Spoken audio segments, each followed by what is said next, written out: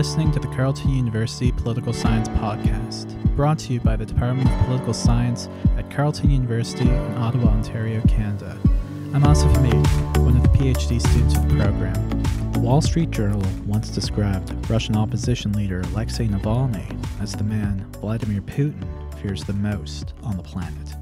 And judging by the activity of both the Russian president and the fearsome anti-corruption advocate, there's definitely a case to be made about just that. Navalny's been a staunch critic of the controversial Russian president and the epidemic of corruption within his government for nearly a decade, taking his cause to civil society through various NGOs and to the public at large, not only through a storied political career, but also through powerful social media campaigns and self-produced documentaries. Amassing a following of millions online, Navalny's become the face of the modern reformist movement in Russia. And while he's inspired a new generation of activism, he's also endured the brunt of its retaliation from the Kremlin through a myriad of criminal allegations, prison sentences, and even attempts on his life. In August of 2020, Navalny was poisoned using the Novichok nerve agent, a substance developed and used by Russian authorities against enemies abroad. This was the third time Navalny had been attacked using a chemical agent since 2017, but by far, it had the worst outcome, with Navalny being forced into a medically induced coma for nearly 2 weeks. Upon his return to Russia in January of this year, he was immediately detained and later sentenced to 2 years in a remote prison for violating his parole. The response from Russian citizens has been nothing short of historic, with protests emerging throughout the country in the days and weeks following Navalny's detainment, calling not only for his release, but for a transformation of Russian governance towards greater accountability, transparency, and respect for the rule of law. The current protests are the largest Russia has seen in over a decade, and they mark a potential critical juncture in the Putin regime's 2-decade control over the state. To discuss these issues and more, I'm joined by Professor Andrea Chandler. Dr. Chandler is a professor with the Department of Political Science here at Carleton University, specializing in Russian politics and government and the politics of gender in post-communist states. Thank you very much for joining me today, Professor Chandler. No problem. So, since January 23rd, protests have erupted throughout Russia in support of Alexei Navalny, a man described by the Wall Street Journal as the man Russian President Vladimir Putin fears most. And I want to get into those protests in a minute, but first, I was just wondering, who is Navalny, and why does Vladimir Putin allegedly fear him so much? Alexei Navalny is a totally unique figure in Russian politics, and I would even say in Russian history. There's never really been anyone quite like him in terms of an ability to build a mass movement that simultaneously projects his own personal charisma while creating a very solid organization. He came to prominence about 10 or 11 years ago as a blogger who exposed details of government financial irregularities and raised questions about alleged corruption. Then after the 2011 parliamentary elections, Navalny emerged as one of the leaders of protests against allegations that the election had irregularities. And it turned out that Navalny was a very charismatic public speaker and protest leader. And he's continued to build from there, and he's established powerful social media networks. He's also showed his political ambitions. He ran for the Moscow mayor's office in 2013. And he tried to run for the Russian presidency in 2018, but he was not allowed to register as a candidate because of a highly questionable criminal conviction. So in terms of why is Navalny a threat, I don't know about Putin's opinions or motives as a person, but in my view, I think there's several factors that make Navalny unsettling to the inner circles of the state. First, I think that under the current leadership, there's actually a sort of habit to treat the opposition as a danger rather than a friendly rival or constructive critic, and all the more so if an opposition leader becomes popular. I think it's a kind of reflex, spy mentality that dissenting voices need to be countered. On this theme, listeners might be interested in an excellent book by Catherine Belton called Putin's People, How the KGB Took Back Russia and Then Took on the West. And this book was published in 2020 by Farrar, Straus, and Giroux, and it's gotten very good reviews. Another issue is that Navalny is the kind of leader who's really built an issue that's not wholly dependent on him.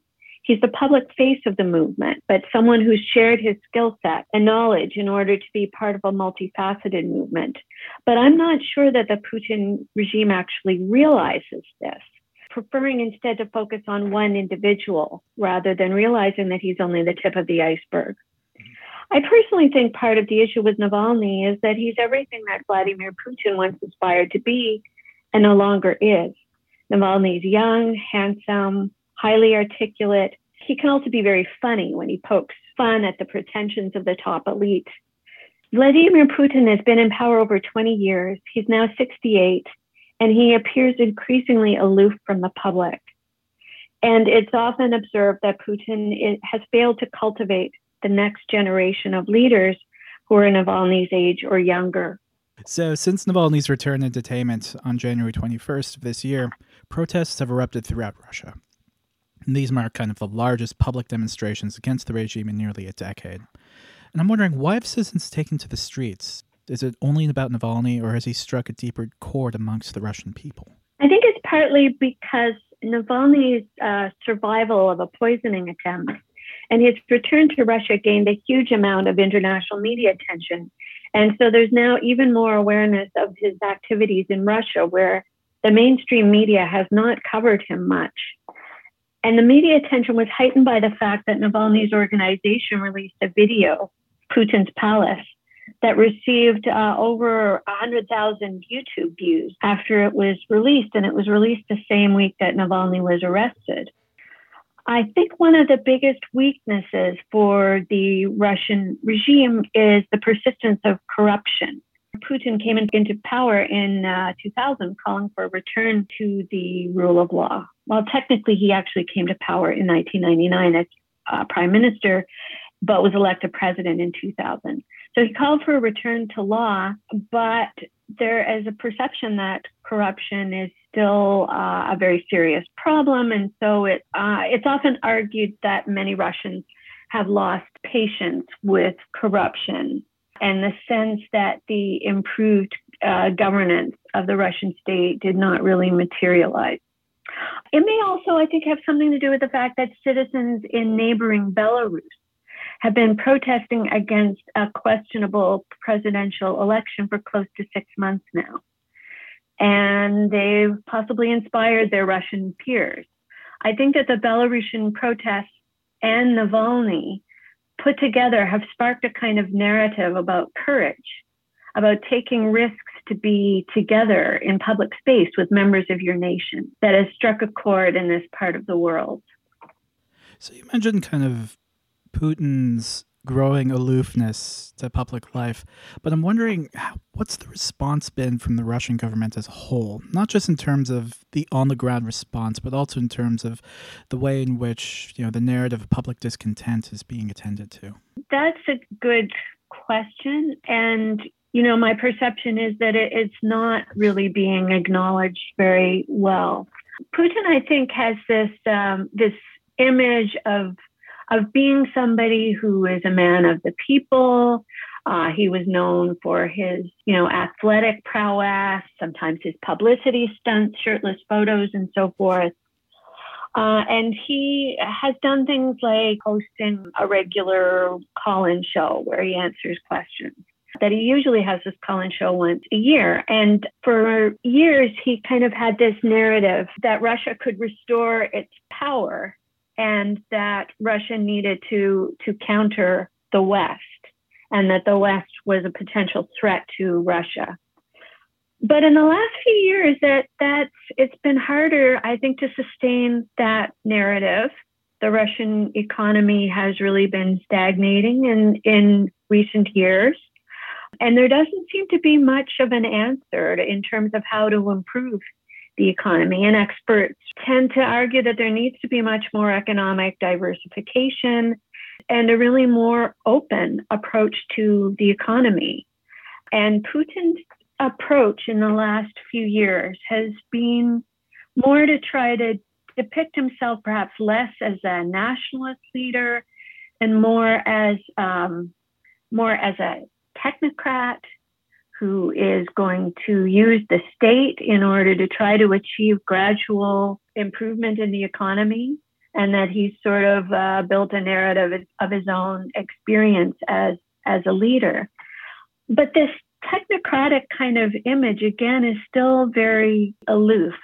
And so that may well be very much part of his problem, a perception perhaps that he's out of touch, that he's becoming more remote. So how have these protests compared to previous anti-corruption protests in Russia? Because you mentioned that the discontent towards illicit activity in the government is, kind of a constant issue amongst Russian citizens. But I wonder, do you think these protests mark a shift in society as it relates to the government? What's striking about these recent demonstrations was their scale and scope. They occurred in cities and towns, and most recently in backyards across Russia at the same time, were well organized, used common themes. There are not too many historical examples of organized nationwide protests across Russia. And there's every reason why people should have been deterred from protesting in the winter 2021, especially after seeing the extreme violence in Belarus in the last few months, and especially considering that concerns about COVID-19 will often keep people indoors rather than outdoors. And yet people did come out to protest, and in the Russian winter. And of course, what's constantly noticed is how many of Navalny's supporters are young, under 30, under 35. Navalny seems to have really spoken to that millennial generation in Russia. The old myth about protest in Russia is that it was confined to aging dissidents, mainly in Moscow and St. Petersburg, the two big cities. And that myth has been shattered. So how's the global community responded to these protests and the arrest of Navalny? In particular, I'm wondering how the new Biden administration in the U.S. has reacted, given the sort of contentious relationship that's been emerging with Biden and Russia over the past few years. The Biden administration showed from its first week that it was going to be much firmer than the previous administration in its efforts to hold Vladimir Putin to account, especially on matters of human rights. Biden is said to have personally raised Navalny's case during his first phone call with Vladimir Putin. Recently, the foreign ministers of the G7, which includes the United States and, of course, also Canada, among others, issued a statement on Navalny. That was on January 26th. And they called upon Russia to respect the human rights of Navalny and others. And what I find interesting is that they asserted that Russia should investigate the use of Novichok, which was allegedly used in the poisoning of Navalny last August, which they deemed to be a chemical weapon. And so this is kind of a different level than criticizing a country's human rights, because it has to do with international understanding of how things should be regulated. And this indicates that there's definitely, compared to the previous Trump administration, there's a much more Western unified response that treats the question of Navalny's poisoning as a fact, not a hypothesis, but a fact. And so that is relevant to the way that he has been treated in the last month or so. So as of now, the various Western governments are considering which additional sanctions might be appropriate for Russia. And the European Court of Human Rights recently called for Navalny's release. Navalny has successfully gone to the European Court of Human Rights on 3 occasions, as is his right, as Russia is a member state of the Council of Europe and is therefore expected to uphold the human rights commitments in the European Convention on Human Rights. And the European Court is the arbiter of compliance with that convention. Now, at the same time, Putin's Russia at the moment seems to be quite uninterested in the response of Western countries or international institutions in Russian human rights issues. And it's now almost 7 years ago that Russia annexed Crimea from Ukraine. And Western sanctions, which continue to exist in response to the annexation of Crimea, they did not get Russia to back down from that stance. So I'm not sure that any Western pressure on Putin regarding Navalny will have any particular immediate impact on the Russian president. But that doesn't mean that Western countries shouldn't raise it, as it will probably be very important to many people in Russia to know that Navalny is remembered. So where does Navalny's arrest leave the opposition movement against Putin in Russia? I have this great fear when I first heard about him returning and immediately being arrested and thrown in a remote jail, that he essentially became like a martyr and now might disappear. But I'm wondering, are there any other people who are taking up the charge since his arrest? Are there any emerging leaders in the movement beyond Navalny? Well, this is definitely a low point for the opposition in Russia. There are other examples of prominent opposition leaders who have left the scene. For example, Garry Kasparov and Mikhail Khodorkovsky both left Russia and continue their political activism from abroad. Another prominent democratic leader, Boris Nemtsov, was assassinated in 2015. There are other opposition leaders in Russia today, but they're in a very precarious situation, I think, and don't have necessarily the nationwide prominence that Navalny has.